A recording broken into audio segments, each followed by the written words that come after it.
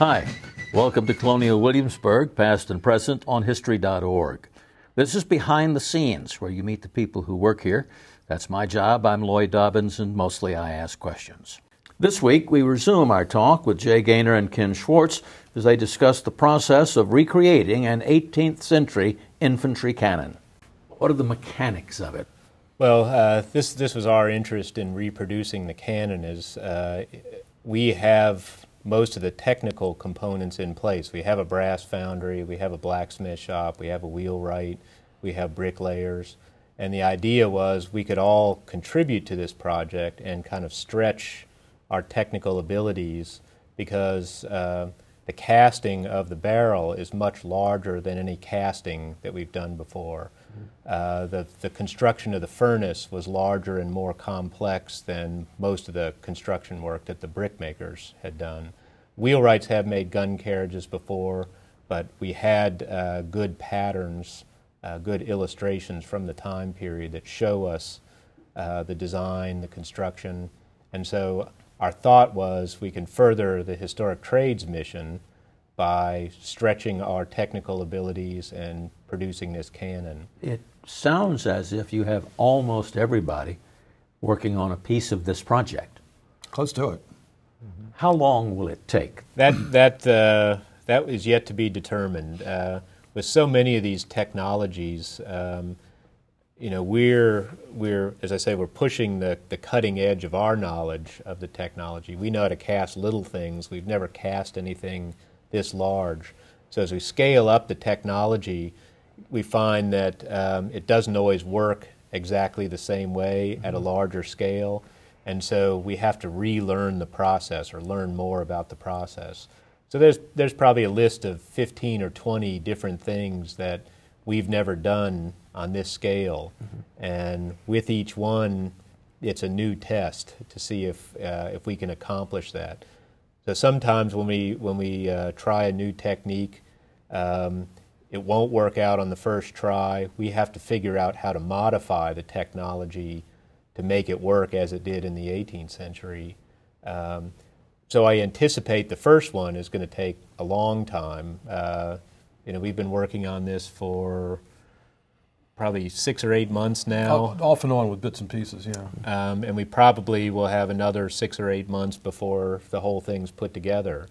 And part of that is the trial and error of learning the new techniques or larger scale techniques. I mean, we're taking stuff that was written 210, 250 years ago, and so we're trying to figure out what they said and probably more importantly what they didn't say, because everybody took this aspect of it for granted. And so, we take our experience and we try to dovetail it with what they're telling us how to do. Sometimes, if we're lucky, we're very successful right off. Other times we're not. But that's what historic trades is all about. I mean, part of what we're here to do is to preserve what we know, but just as importantly, we really have a pretty passionate group of folks that are trying to figure out, not just how to make something that looks like the old one, but to get there exactly the same way. And by doing that, you get inside the heads of the people that were doing it. You begin to figure out what their motives are, how they're dividing up the work, how they're choreographing the stuff. Going back to your candlestick, one reason that they cast the thing in two halves and soldered it together is, as you both said, to save material, but it's a heck of a lot more work.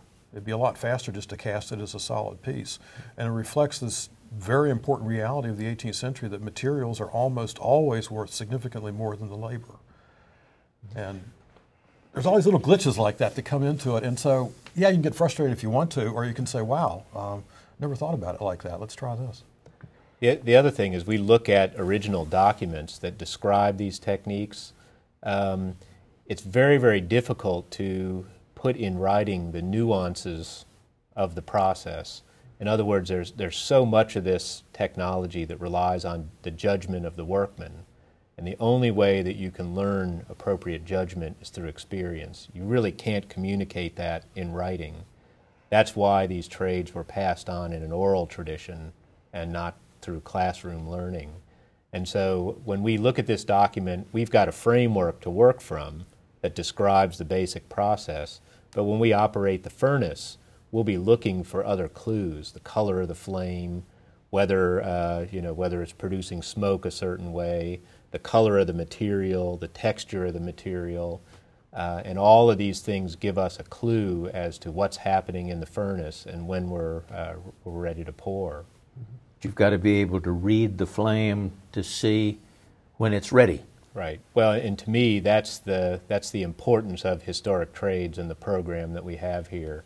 The goal is to keep a body of skilled workmen involved in these kind of trades and, again, learning new things, pushing the envelope, and passing that information on to the next generation so that it's not lost. Yeah, and I don't know so much about making cannon, but I think a lot of what we do may be saving alternative technologies, or at least keeping people's minds open to alternative ways of doing things.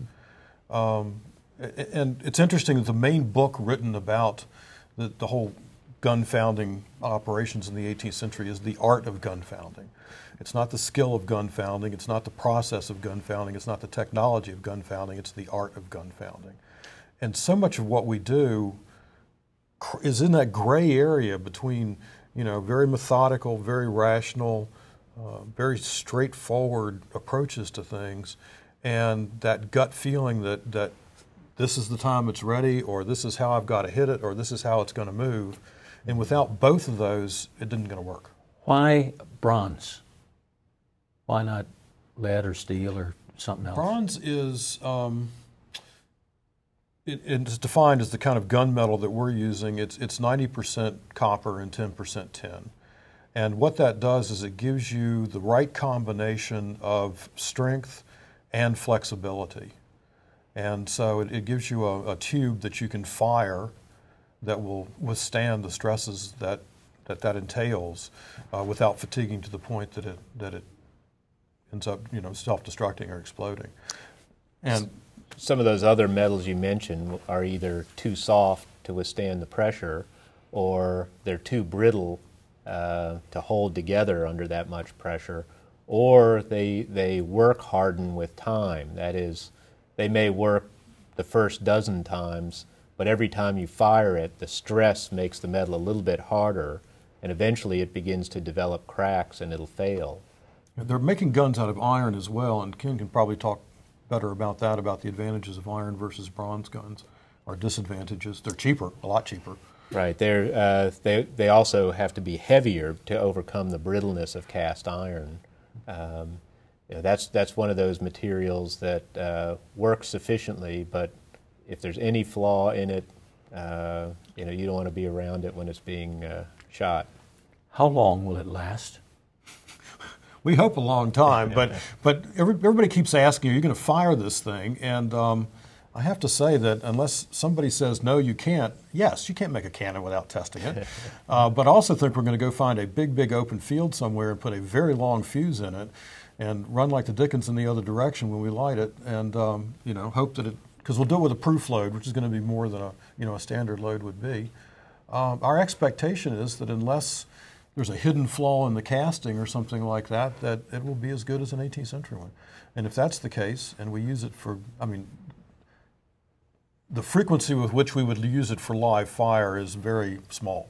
We'll probably test it, we'll probably shoot a few rounds just to see what's involved in doing it. But I think most of the time it's going to live in the historic area and be used for programming, and if it's fired there, we'll be firing it with blanks like we do our other artillery pieces. You going to make another? Once you learn how.